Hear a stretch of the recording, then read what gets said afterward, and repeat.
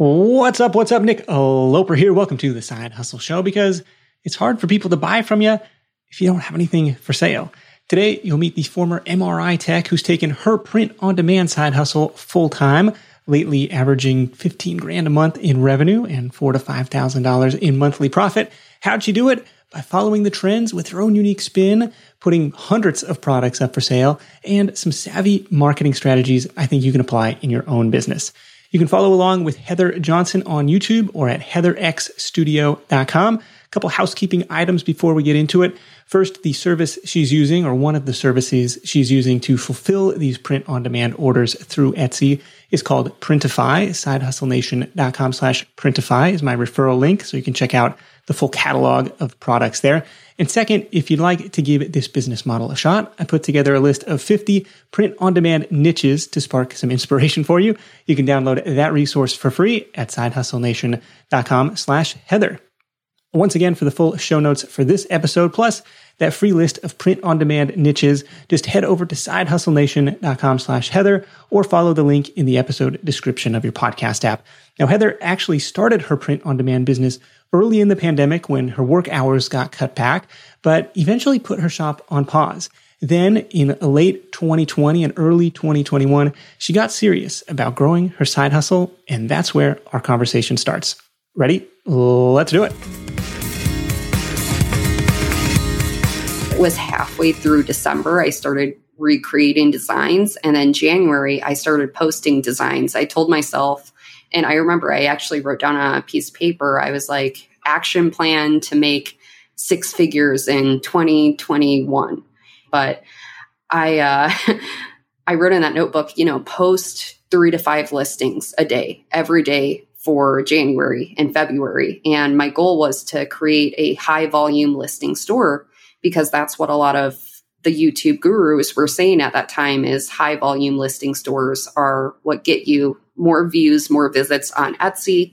And that's how you can rank in the Etsy algorithm. So I started posting like a madwoman. Do you think that's still true today, by the way? Yes, definitely. That's what I tell a lot of my students now, is to keep up with a high volume listing store. With print on demand, it's definitely a more highly saturated field to go into, especially if you're designing for t-shirts, sweatshirts, mugs. A lot of people are in that specific type of product right now. And that's something just to be seen on Etsy now. You really have to post. And also, as a new store owner, you just don't know, or you don't fully know how to market research yet. And it's kind of just your first trial and error run of posting new designs, seeing what people like. And it's really surprising what people like. One of my ugliest designs, the design I uploaded, I remember I was like, I don't want to post this. And I posted it, and it became a bestseller. And I was like, wow, out of all of my attempts to create a best-selling design, none of the other designs sold. It was my ugliest design that sold. So I was just miffed from that. And you never know what's going to work. Why do you think that one worked, or what made it take off?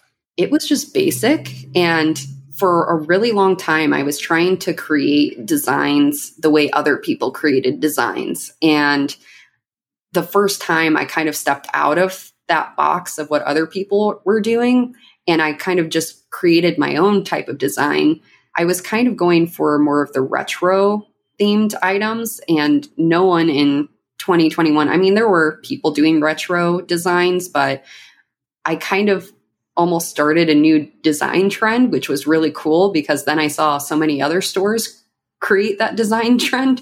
Yeah, but that was probably, I'd say April is when my first bestseller really came through.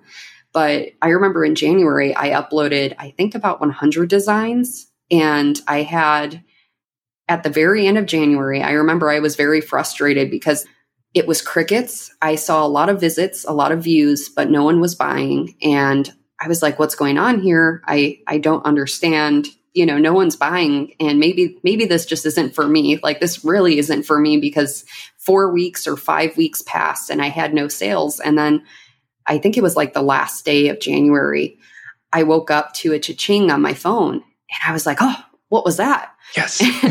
Yeah. And I looked on my phone and it was a sale. And I was like, oh my gosh, this is so awesome. So that's what really like sparked the fuel in me to keep designing and keep creating more, because I was like, wow, this one random person on the internet found my item. They liked my design enough to buy it. So it's like the most rewarding feeling in the world. Like a stranger found my stuff and gave me money through the internet. It's like, it's very cool. And it feels totally passive. Never mind the hours and hours of labor, like to come up with all of these designs and post those and create the descriptions. But it's like, yes, I have my first taste of passive income. Yeah. I love it. Did you have any background in design? Or did you study this stuff in school? Like to have that level of that, I've created 100 different designs where, the non-designers in the audience are thinking, well, how did you ever come up with that stuff? Yeah. I used to be part of my art club in high school. So I did that for 4 years. I remember in high school, I took the same class 2 times and it was like ceramics and studio art or something like that. And so I really loved art and design, but I decided that, healthcare was the route I really wanted to take. And that's why I actually originally went into X-ray for my first initial degree. So I have my associate's degree in X-ray, and X-ray is very visual. So I got really good at doing X-ray because I would draw every an anatomical structure in my journals. But then I decided to get my bachelor's degree in radiologic sciences. So I went into MRI after that. And I really loved that as well. But I still loved graphic design as well. So I think that's why I really was drawn to print on demand, because I could still tap into my artistic background and go back into art in a different way. And I know the store is not public for reasons of copycats and just how easy it is for somebody to rip off your designs. And we'll talk about that later, I'm sure. But was there a niche that you initially started with as just, to get the creative juices flowing? Like, well, what kind of designs could I create? Am I looking at bestsellers? Or, was there a specific niche that you're looking at and say, I can throw my own perspective into the ring here? I started with seasonal niches. So I did Valentine's Day, St. Patrick's Day, and then I went into teaching. And then I was like, well, teaching's working. Let me try all of the careers. So I went into the occupational niches, really any occupation you can think of. I started designing for, and then I went to dog niches. There's just such a wide array of niches, that you wouldn't think of that are niches. And then it's like, wow, I could design for that. I can design for that. So I kind of just kept branching out. And over time, it started creating a consistent revenue and then profit. So it was really cool to see that. In January, I had that one sale, which was $2,250. And then in February, I decided that, oh, hey, since I got this one sale, I wonder if I create certain designs for specific niches, and I posted and joined Facebook groups, then maybe I could get some more sales. So I decided to join a few Facebook groups in some career niches, and I posted my designs, and then people started buying them. They started requesting different designs. So in February, I had about $1,000 in revenue from that. And then, wow, just in kind of the second month of getting serious about it. Yeah. Yeah. And I actually saw, a few $100s in profit. And I was like, wow, this is kind of nice getting a side income. And March came, I kept posting in different Facebook groups. And the one thing I will say is when I posted in different Facebook groups, I did ask the admin before I posted. I know some people kind of are a little bit iffy about that, but I think, it's relatively okay if you ask the admin. And surprisingly, a lot of people said yes to me to post in their Facebook groups, because I just told them, hey, I'm an Etsy small business. Would you be willing to let me post in your group and give a coupon for this item? And a lot of people said yes. So I kept posting in March, and I went to $5,000 in revenue. And then April, I kept posting. I had $19,000 in revenue. in April, I decided to stop posting in the Facebook groups. And then the magical moment happened where I realized that Etsy had picked me up organically in the search. So I was being shown on the homepage and in related listings and on the first and second page of the Etsy search. So I completely stopped posting in my Facebook groups. And in May, the organic traffic brought me $22,703 in revenue. So, and after that, my new baseline for revenue was $15,000. Like that's the lowest I've made ever since May. So it's pretty cool. That is very cool. I like this idea of trying to get in front of your target audience through these Facebook groups, but doing it tactfully with permission from the administrators and with a value add, like not just saying, hey, go buy my thing, but here's a special coupon for you. I think that was a kind of cool angle there that probably, I don't know, it makes it seem more valuable. Like, oh, this is just for us and here's a special discount, for being a member of this group. I feel like I'm getting an insider deal. And so I think that was kind of a cool way to gain that initial traction, maybe get the Etsy internal algorithm to notice you, to say, oh, this is getting sales. Oh, this is getting positive reviews. Like, oh, maybe we ought to start showing this up in the search results versus somebody else's random print-on-demand listing that doesn't have any sort of similar traction. Do you think that played a role in that search discoverability? Yeah, I definitely think it does. And I even read it because I was really searching for the answer on this probably a few months ago, because one of my students asked me that. And I was like, you know what? I'm like, it's happened for me. It's happened for a lot of people that once you bring traffic from an outside source into Etsy, Etsy almost rewards you in return and gives you organic traffic back because of the Etsy algorithm. You almost kind of trick it into thinking, oh, hey, this item is really selling. People really like it. And maybe we should bring it up in the search for Etsy and up in the ranks. So, it shows in related listings and the homepage and other things like that. And also the other nice part about with me posting in the Facebook groups is I had a lot of comments that said, oh, hey, can you make this custom type of listing for me? Can you make this saying on a t-shirt? So I started making the sayings and whatever was requested as a new listing on Etsy. And those listings, some of them became bestsellers. So I was circulating like 5 to 10 bestsellers every month. And I think that's what really kind of pulled in that organic traffic too, was just those bestsellers and the people still repurchasing. So it was really cool. That is really cool. And to be getting those like one-on-one requests, those custom requests, because we found the same thing with my wife, Bryn's, her print-on-demand stuff. People have come to know her as somebody who can acquire t-shirts for them. And so I'd be like, oh, can you make it? Yeah, exactly like you said. Can you make it like this? Or can you just tweak it a little bit? Can you customize this thing? Yeah. And then sometimes she gets like, bulk orders for a family reunion or something like that. And it's like, oh, that was like $300. Like, okay, cool. Yeah. Totally worth the time to tweak the little template or tweak the design that she already had there. I wanted to ask about the pricing structure. I think you mentioned the first t-shirt was like $22.50 that you sold.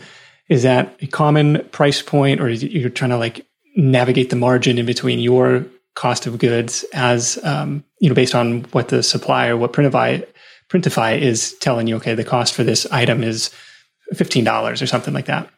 I try to generally price my items with that 30 to 40% profit margin area. But generally for t-shirts, I price with about $10 profit, but then usually I'm running a 15 to 20% off sale on my Etsy store. So that kind of factors into the equation. So I almost do, for Printify, for example, I usually sell the Bella and Canvas 3001 t-shirt, and that goes for about $8 to $9 on Printify. But because of the new boosted Etsy transaction fee, it's 6.5%. And then also factoring in, if I'm paying for free shipping for that customer, all that. So it's $4 for free shipping that I pay on my side if the customer qualifies for the free shipping. So on my store, I do free shipping over $35 order total. So if they hit that threshold, then I give free shipping. So, but generally, to break it down quickly here, is the Printify, they charge $8, and then I sell my t-shirts generally for $10 more than that. So I sell it on Etsy for $18. Etsy takes the 6.5% transaction fee from the $18. So, and usually that estimates almost about $1 or slightly under $1 they take. So profit on that is generally about $8 to $9 so per t-shirt, which is really nice. And then minus the $4 in shipping if they have ordered over 35. Yep. That's kind of a cool way to do it. Like, yeah, there was a big push a couple of years ago for Etsy. Everybody needs free shipping all the time. But it's like, well, you know, unless you're on Prime, not even Amazon has free shipping all the time. There's got to be an order threshold here. Otherwise, we're just going backwards.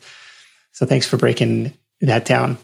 Yeah, that's helpful because it's like, well, there's always fees. Everybody's going to take their little piece of this. I wanted to ask so if I have products for teachers and nurses and engineers and dog lovers and also St. Patrick's Day, and is this all under one conglomerate Etsy storefront, or is there like a separate niche store for each of these things? No, it's all under one store. I was in between opening up different stores, but for certain product types, I found that, you know, if you're selling mugs, for example, doing multiple niche mug stores really works. And same goes for t-shirts and sweatshirts. I've seen at least really profitable Etsy stores that focus on one niche though, but they'll branch out into different product types as well. I've seen that as an idea, like bridal gift stores that sell mugs, tumblers, t-shirts, sweatshirts. I've seen like robes. There's so many different things that you can sell with print on demand. So. Okay. Yeah, but serving that one niche versus you've gone a little bit broader and saying, look, you know, these are all my style of design, but we're going to serve a bunch of different audiences under one storefront. Exactly. Yeah, that's what I've really focused on, is just doing one design for all the niches that I sell in. And it's just worked because it makes the design process much quicker. It makes the uploading to Printify, then pushing to my Etsy storefront really easy and streamlined, just kind of replacing my design templates with a certain phrase and then going from there, and even taking that and putting that on a different product like a mug or a sweatshirt, a hoodie. There's just so many different products that you can kind of replicate the same thing for that people still like and want to buy. So yeah, how do you decide what is worthwhile to check that box to say, yeah, well, you go ahead, put it on a mug. Go ahead, you know, put it on a hoodie. Go ahead, because it's like you can easily dilute in a way all the listings. Like, well, I don't know. Now I got to scroll through pages and pages of this one thing. Yeah, yeah. I feel like as far as mugs go, I feel like if you have a graphic based type of design, those are where you can kind of take, you know, a design for a mug or a design for a t-shirt to a mug. But if it's just kind of like lettering, you know, and it's very basic, that's when it's kind of like, should it go on a mug? But it always surprises me because this is what I kind of say with Etsy and print on demand is Etsy is just very nice, so to speak, when you can kind of test out the market for certain products and designs. So if something sells on a sweatshirt, sometimes if you transfer that to a mug, then it's really surprising how many people end up buying the mug as well, which is kind of cool as far as that goes with print on demand. So like the same customer base, the same people who bought the sweatshirt. It's like, yeah, I really like this saying, so I'm going to take the mug too. Yeah, I've had that happen. And even like if I've noticed it's almost like they're buying gifts for coworkers, I've noticed, or maybe family members. They're like, oh, you know, my sister and my brother want like kind of the same thing, but my brother likes to drink coffee a lot and he doesn't like t-shirts. So I'm going to get him a mug and my sister, you know, the shirt or something like that too. I've noticed around Christmas time, at least. So. Yeah, I feel the same way with my own Etsy shopping, which is, you know, probably not a valid data point, but for what it's worth, like I'm less price sensitive because it's usually for a gift. And it's like, okay, you know, I'm more after if it's the design that I like and it appears to be a legit seller, like they've got decent ratings, like, okay, I'm going to go for that one. And you also mentioned running kind of this constant 10 to 15% off. This was a store-wide promotion that just like is a banner at the top, and it just as a conversion rate booster, like getting people to say, yeah, I'm going to order today because there's this sale going on. Yeah, I usually run a sale every day or every other day. The really nice part about Etsy is they have kind of a really high conversion system that a lot of people don't use in their store, or at least I don't see a lot of new Etsy sellers using. And that's where if you put on a sale on your store for a day or 2 days, Etsy will show on every single listing of yours that you have that sale on. It will show a countdown, like a timer, when the sale ends. And then it almost also acts as an email marketing system, because when you put that sale on, Etsy generally will email your customer and whoever maybe favorited your item and signed up for Etsy's emails.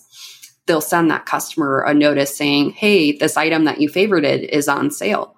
So that's something that I don't think a lot of new Etsy sellers know about, so to speak, which is really cool. And it's a really fun strategy I like to use in my store. So yeah, and have a really tight timeline timer for that sale. It ends tonight or it ends tomorrow, like trying to instill action, even if there's another sale coming up tomorrow or the next day. It's like, okay, act now. Yeah, surprise, there's another sale. Yeah. Yeah, the same thing with, any department we had, a furniture store down, it was like, they were in liquidation sale mode for what felt like 10 years. Like there was always some sale going on. So yes, I'm with you on that. That's retail 101. Exactly. That's what I've noticed, because I used to work at a big corporate retail store. You see a flash sale every day or two in your email, and surprisingly, it works. That's something to really engage on any new store, even if you have a Shopify store, or Etsy's perfect for that. So. Hey, entrepreneurs, we know that anyone with a side hustle loves finding new ways to save. So if your business takes you on the road, sign up for a free membership with Hertz Business Rewards. Work trips, client meetings, industry conferences. With Hertz Business Rewards, you'll save at least 20% every time you rent a car. And you'll save on more than just the daily rate. Members earn credits redeemable towards free rental days. It's also free to add an additional driver if any additional coworkers come along. And for those Gen Z entrepreneurs out there, no young renter fees. Plus, sign up for Hertz Business Rewards today and earn 3 times credits during your first 90 days. So whether you're traveling for a side hustle or a main hustle, join for free at hertz.com/business rewards. Applies to base rate, taxes, fees, and options excluded. Additional terms and exclusions apply. Visit hertz.com/business rewards to learn more. When you're hiring, it feels amazing to finally close out a job search and hit the ground running with your new hire. But what if you could get rid of the search part and just get matched with qualified candidates? Well, now you can with our sponsor, Indeed. It's simple. If you need to hire, you need Indeed. The matching and hiring platform is trusted by over 3.5 million businesses worldwide to connect with great talent faster. And 93% of employers agree that Indeed delivers the highest quality matches compared to other job sites. For my next hire, I'm using Indeed to tap into a talent pool of 350 million unique monthly visitors. And what else is cool is Indeed's matching engine is constantly learning from your preferences. So the more you use it, the better it gets. And how about this? Side Hustle Show listeners get a $75 sponsored job credit to get your jobs more visibility at Indeed.com/sidehustleshow. Just go to Indeed.com/sidehustleshow right now and support our show by saying you heard about Indeed on this podcast. Indeed.com/sidehustleshow. Terms and conditions apply. Need to hire? You need Indeed. And on the email side, so Etsy has a huge database of customers who bought something, at any point in the past. And so now there's an opportunity to remarket. Hey, you might also be interested in this. And checking that sale box gives them an opportunity, it gives them a reason to promote you over the next store. Anything else that you've seen in terms of the email list building side? Like you probably can't, I don't know, do you get email addresses for your customers, or is it kind of a little more opaque? I still do. So I usually have a email sign up. The only thing is with Etsy, I do not believe still, unless there was a new update, but the links that you put in your description and your announcements, they aren't clickable. So that's kind of the tough part about it with Etsy. So I generally give like a higher discount if someone signs up for my email list over the sale price. So let's say I have the sale price is 15% off, then I will put a link to sign up for the email newsletter and subscribe. They can get 20% off. So that's what I kind of have running on my listing descriptions and in the shop banner and announcements and just anywhere I can kind of put it just so customers can get into my email list. But generally, a lot of people don't go into it as often because you do have to like copy and paste it. And most people, or not most, but a lot of people are on their cell phones too. So that's kind of harder to do. So, yeah. What's the email service provider that you're using to collect those emails and send out your own marketing messages? I've been using MailChimp. So I don't really use it as much as I should ever since starting with Etsy, but I do email them every now and then. But I feel like Etsy has really taken that job for me, you know, with the sales and whatnot. So I've kind of held back on that, but yeah. Okay. But that's an interesting option for shop owners to, you know, to get people into their own ecosystem versus, you know, completely relying on a third-party platform. Any other listing best practices that you found? You just say, yeah, we're going to use the, you know, the template product photography from Printify or whoever, and, you know, we're going to create those 8 listing images based on that. Or I don't know, what have you found effective? It's really just using the high quality mock-up images you can purchase off of Etsy. A lot of those mock-up stores on Etsy, if you just type in like I was saying earlier, the Bella and Canvas 3001 t-shirt, I would go on Etsy and I would look up a white Bella and Canvas 3001, and there's so many high quality mock-up photos that you can use. And one of the softwares that I used since the beginning is Canva. So Canva is a photo editing software and also design creation software. So I create my designs on Canva and then I do my photo editing on Canva as well. So that's where I can take that design, take the PNG file of it that's transparent, put it onto a mockup. And then once I save that, I upload it to Etsy. And generally, like you said, about 8 images. I try to shoot for about over 3 mock-up images at the very least, but 8 is perfect. So generally, I try to upload 3 to 5 mock-up images. I upload a size chart and a color chart for every t-shirt and sweatshirt I sell. And that's basically all I do for those. I think the high quality images is what's really what sells people on your listings. And I like to say it's kind of the Etsy aesthetic. It's very different than Amazon with the white background. Instead, a lot of shoppers that go on Etsy, they're kind of looking for that aesthetic feel to a listing. So I think the mockups that a lot of the stores on Etsy sell really do that justice for print on demand, at least. So yeah, they're more like lifestyle photos than that stark white background that you see on Amazon. Yeah, exactly. Okay, so including that size chart, including these, you know, nice high quality mock-up photos, and it's, you know, it's all digital magic. Like you don't have to have this product in your home studio with the mannequin or yourself like modeling the thing. Yeah. Like, no, it's all, you know, ones and zeros kind of behind the scenes. Any other things that you found? Like the last we talked about Etsy, it seemed, you know, borderline keyword stuffing in the title of the listing. I don't know what the limit was, like, you know, 60 characters or something. It was like repeating different variations of the keyword like a million times. Is that still how it works, how the game is played? It is still how the game is played. Yeah. I mean, I really don't know if they're going to change it. Like I had someone comment on one of my YouTube videos recently and they were like, isn't that so annoying, keyword stuffing? And I was like, yes, it is. I was like, as someone who has an Etsy store, I get annoyed typing these, but you know, that's unfortunately how the Etsy algorithm works still. And one thing I found is long tail keyword phrases is what you really need to use when you're creating these types of titles. So it used to be short tail keyword phrases were the main go-to, kind of like what you were saying, where you kind of repeat the same words over and over and over again.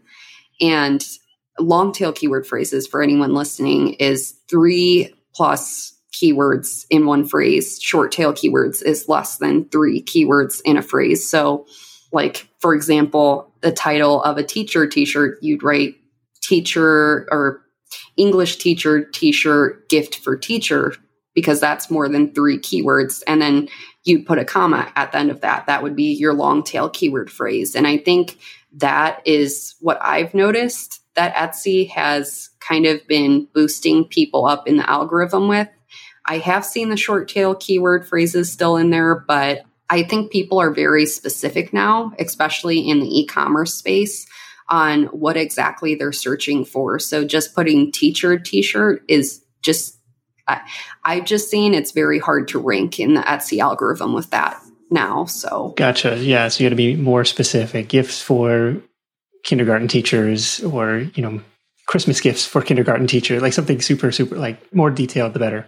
Yeah. Usually whoever's searching on Etsy, I feel like a lot of people kind of know exactly what they're looking for in a way, because since there's so much title stuffing, not just on Etsy, but you see it on Amazon and just random stores on Google, people are keyword stuffing, and it's kind of frustrating for a buyer now. So, they're searching more directly. It's like, I know exactly what I want, and I don't want a bunch of random ads popping up now, So yeah, that's, like you said, that's how the game is played.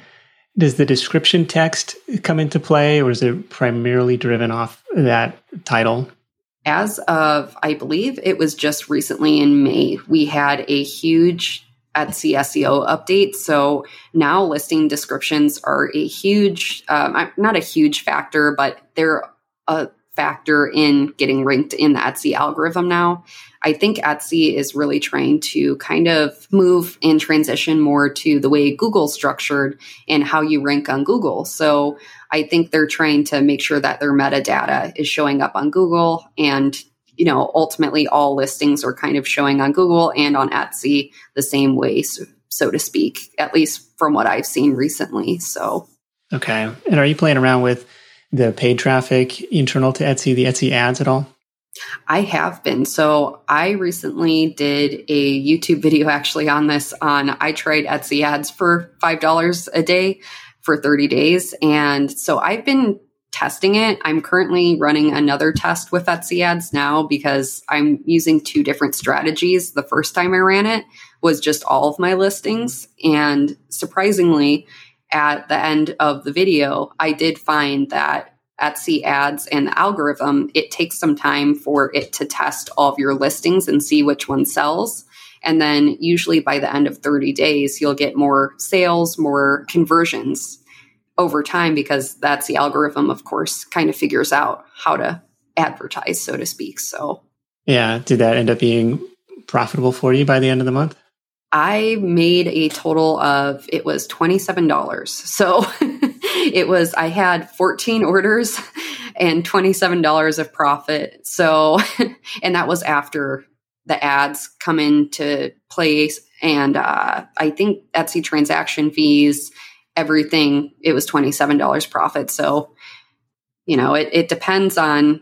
It's not nothing. And it's like, well, if you spent 150,000 instead of 150, it's like, well, would that have been $27,000 in profit? Like, okay, does it scale? I don't know. Exactly. And that's, I believe it was around $150 I spent. Oh, of course, for the $5 a day for 30 days. So out of $150, and profit before factoring in ads, I believe was around like 160, 170. So I came out with the $27 of profit, which was still, it depends on your definition of worth. Is ads worth it? Right. It's all, if it's all incremental. Yeah. Yeah. Like you said, though, it just depends on scaling and if it would be worth it if you did scale too much more. So.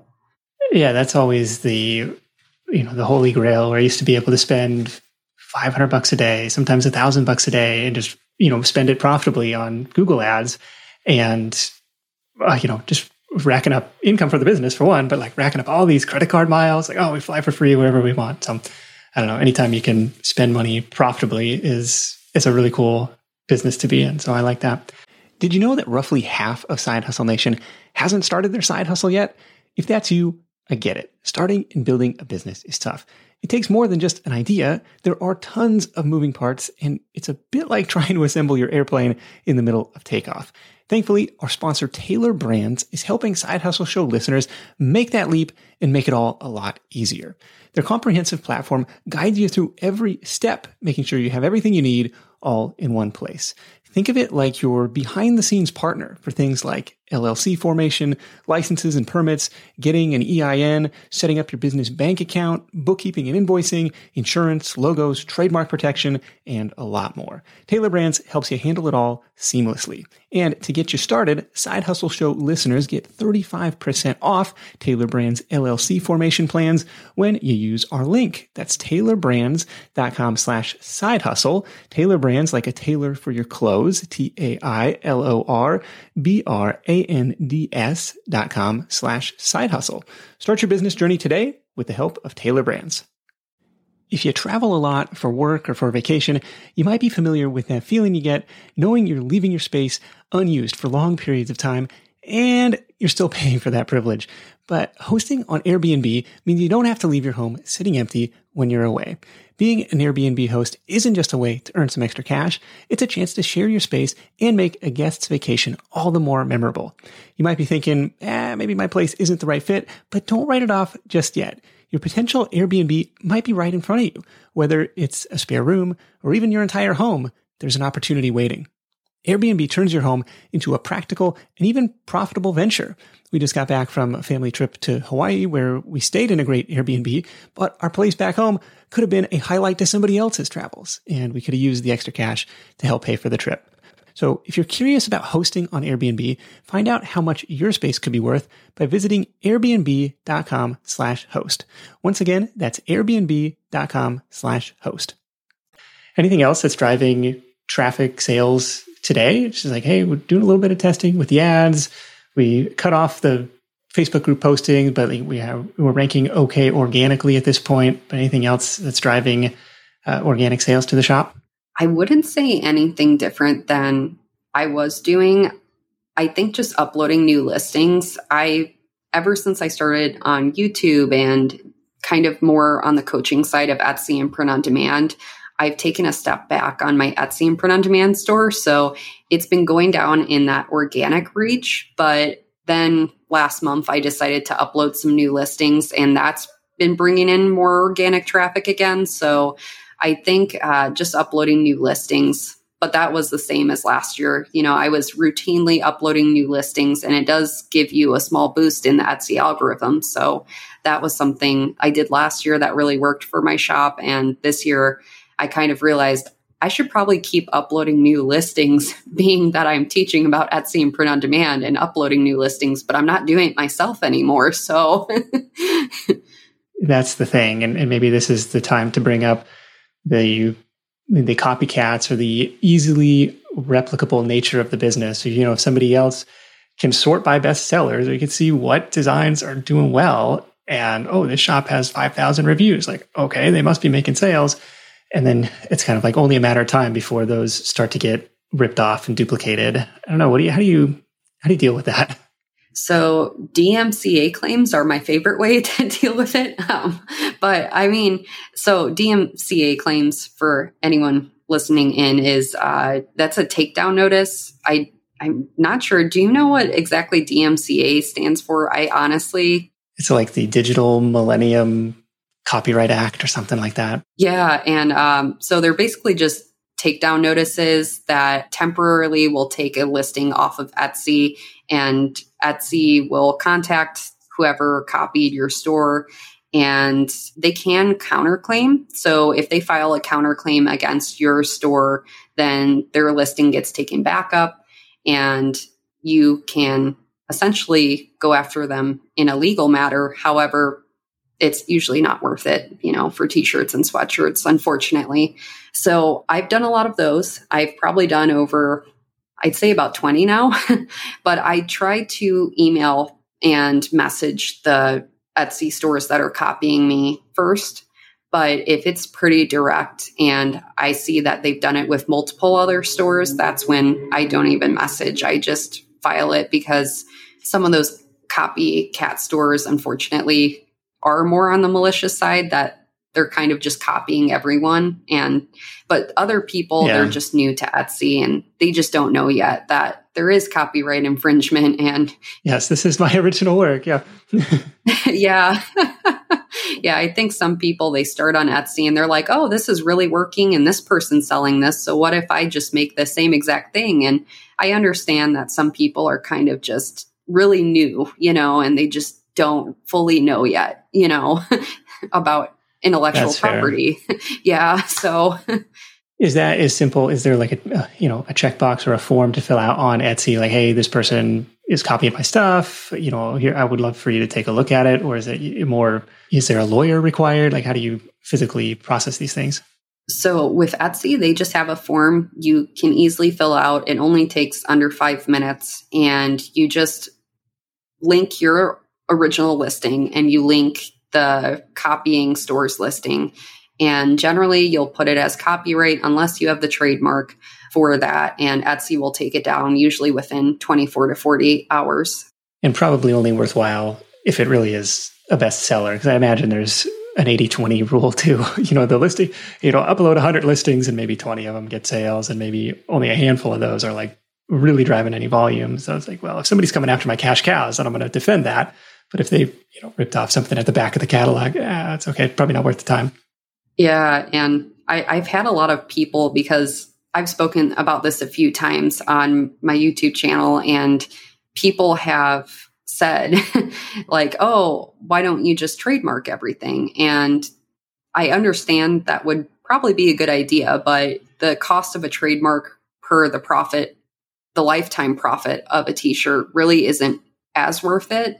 And also with Etsy, since you're creating a high volume listing store, that's 400 items I have on my store that I would have to trademark. So that's where it's kind of like, well, it's kind of minimum $225 a piece. If you're doing it yourself with no legal fees, it adds up in a hurry. Now, have you gone down the path of trademarking those bestsellers? I have not. I was thinking about it, but one thing I've noticed too is how long it takes to trademark an item. So by the time the trademark goes through, I did talk to a lawyer and they told me, oh, it'd be 6 to 24 months for this trademark to come back if you are approved. And I looked into it a few times and I was like, you know what? By the time that I get this trademark, this item won't be trending anymore. It may not be a bestseller. So trends just come and go, especially with designs. And there will be a bunch of people who are going to, copycat and take all of your designs. But if anything, sometimes it kind of just inspires me to create new designs. And then that creates the next bestseller. And it is a positive thing where it keeps me on my toes in a way where I'm like, okay, let me design something else that people want to buy, because maybe this design is going to kind of burn out anyways. So yeah, we've heard that from other merch sellers, other print on demand sellers, even other FBA sellers. It's like, yeah, they can look at the data, they can see what's selling, they can copy us, but they don't know where we're going. We always got to be innovating to the next thing. Is there a creative process for you where you sit down, you got the coffee going first thing in the morning, like, all right, I'm going to crank out some designs. What does that process look like for you? Usually I generally start with kind of doing my research before I start designing, because I used to be like that, where I was like, let me just start this new amazing trend on Etsy, and then I upload a design that I took hours on and then it totally flops. No one buys it. So I've kind of started with just researching and doing my market research by kind of looking over what's selling right now, what's trending. Like, for example, right now, retro designs are really in, and kind of the funky, groovy font. are really in on Etsy, and any niche that you go into, there's a funky kind of retro design going on. So generally I'll pull inspiration from those areas, and then I'll create my own version of a design. So once I have that design template of that new type of design, I will take that and I just replicate it for every single niche I've been in. And generally, sometimes I'll see sales through doing that. Sometimes I won't see anything. And then I'll be like, okay, what if I change the colors or the color schemes of that specific design template or the fonts? So I'll change it, tweak it, and then I'll re-upload it for every single niche and then go again. Really. And that's kind of just my design process when I kind of drink my coffee in the morning. So yeah, coming up with that. I know I appreciate you saying that. Research first, and then coming up with one design that you can kind of templatize across all these different niches, change the keyword and then you're kind of off to the races. Anybody helping you with the upload part of the process? Like that's the tedious thing, like checking these boxes and like making all these different listings and all this stuff. I have not hired anyone yet. And one of the main reasons why is because I've heard horror stories about hiring a VA that, they're doing their VA services for print on demand for multiple different stores, not just yours. So let's say that other store gets banned or suspended on Etsy, since their IP address is under that store and it's under your store can get banned as well. So those are like the horror stories I've heard that I still haven't done it yet. And I feel like I definitely should going forward, just due to all that I'm kind of doing now, but I still haven't had the courage to try it yet. So maybe in the future though, I'm still considering it, or maybe kind of handing over the baton to maybe a family member or a friend that I trust. So if they want to do that, that is. I mean, it's important to remember, yes, it's kind of tedious, but we had Michael Essick on the show a couple summers ago, and he was talking about his print on demand business. And it's like, it's really putting in the reps of just uploading design after design after design. It's like, but for perspective, my grandfather's generation had to go pull coal out of the ground. So it could be worse, trying to bring it back to what is this, there are worse things. You mentioned Canva for the designs. You mentioned MailChimp for the email list. Any other tools or tech that you like on the research side, like, Etsy SEO keyword research or anything like that, or other tools that you swear by in this business? I have used Everbee. I've used Sales Samurai for just research. Sometimes I've kind of went the graphics route with either Creative Fabrica or Creative Market. I think they have a lot of really nice designs and types of graphics that you can kind of just upload onto a t-shirt and that's it. I think being simplistic like that really sells, or what I have seen recently really sells, just uploading a few flowers on a t-shirt from a graphic bundle that I purchased off of Creative Fabrica. So okay. Things like that. All right, cool. Yeah, somebody had mentioned eRank in the past for Etsy research. I didn't know if there was any of those that you liked. Everbee and Sales Samurai are all new to me, so I'll link those up in the show notes as well. Well, Heather, this has been really cool. Anything that, if you had to start over, anything that you would do differently, mistakes, surprises along the way? I feel like I would have kept going in 2020. And I think that's something that's, I guess, the greatest takeaway from my story is it's never too late to start. And I think that's what I originally was thinking when I began in 2020. I was like, oh, I'm too late to the print on demand world. And it's so saturated now. And look at my store now. It's made, in 2021, it made $250K in revenue. And that's crazy because I never thought I would get to that level. But that was all because I started, even though I saw that the market was so saturated. So yeah, it's only going to be more saturated a year from now. So that's kind of the ongoing theme. It's like, well, a year from now, you're going to wish you started today. It's not too late to get into the game. We've seen it in blogging, podcasting, e-commerce, you name it. It's like, yeah, it's competitive. Yeah, it's crowded, but it's not going to get any better. So, the best time to plant a tree, sure, it was 30 years ago, but it was too late for that. You've got the shop, you've got your Heather Studio on YouTube, you've got heatherxstudio.com. What's next for you? What are you excited about these days? Just course creation and working with new students who are looking to start their own print-on-demand businesses with Etsy. So that's what I've really been focusing on. I just released maybe a month or two ago my first master course, which is the Print-on-Demand Academy. So that's where I teach like my whole program on how to start a print-on-demand business with Etsy. So that's been really exciting and fun, and helping students, go from zero sales to, I have one student that's now almost at the 5-figure mark. So it's really cool seeing that replicated through a course that I've taught. So that's great. Students are finding you primarily through the YouTube channel? Yes. Yep. And TikTok as well. I started on TikTok in March, and I posted just a few videos here and there, and it's already I believe it's at 40,000 followers. So it's pretty cool to see. TikTok is like this black box story. I don't know. That's awesome though. Yeah. You meet people, I started 4 months ago. I've got 50,000 followers. Like, what am I doing with my life? But that's awesome. Congrats on that. Yeah. It's a really great platform to grow on. So yeah. Well, we will link up all of these resources for you in the show notes for this episode. Heather, thanks so much for joining me. Let's wrap this thing up with your number one tip for Side Hustle Nation.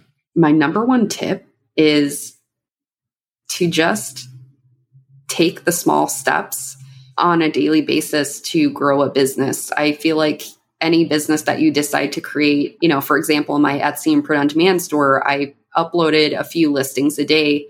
That got me to about 400 listings in 2021. And without those 400 listings, I wouldn't have had a multiple 6-figure store.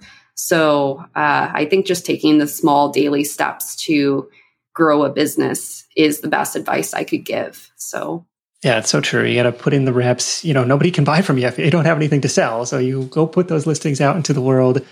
We call it the buy buttons strategy of going where the cash is already flowing instead of trying to build your own thing and saying, hey, internet, come find me. It's like, no, they're already shopping on Etsy. Like, put it in front of them where they've got their wallet already stored, and go do that, and go, like you said, be consistent with it. And you start to see the compound effect of those efforts. It's very true.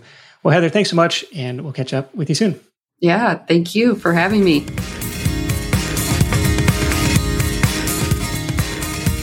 All right. Hope you enjoyed that chat with Heather. Lots of cool ideas inside, especially on the marketing front. I really liked Heather's retail strategies of the on-again, off-again short-term deadline sale on her Etsy shop, a little discount to encourage people to get off the fence and make their order. The same idea went for her initial traction inside certain Facebook communities, like, hey, I'm a small business Etsy shop owner. Here's an exclusive discount for your members. I thought that was a cool win-win way to approach group admins. I liked Heather's method of collecting emails through her product descriptions, even though it didn't have an amazing conversion rate, even though by her own admission, she's kind of neglecting that MailChimp list. At least she's building an asset that she has some control over there. And then minding the margins, the minimum order threshold for free shipping, she had it set, I think, at $35, was interesting. And I imagine improves her overall order size and percentage-wise, hopefully saves her margin on shipping costs. Plus, on the process flow, the creative process flow, once you've got a design, repeating that across every niche that you serve. It's coming up with that template. That's like the heavy creative work. And then figuring out how to get as much mileage out of it as you can.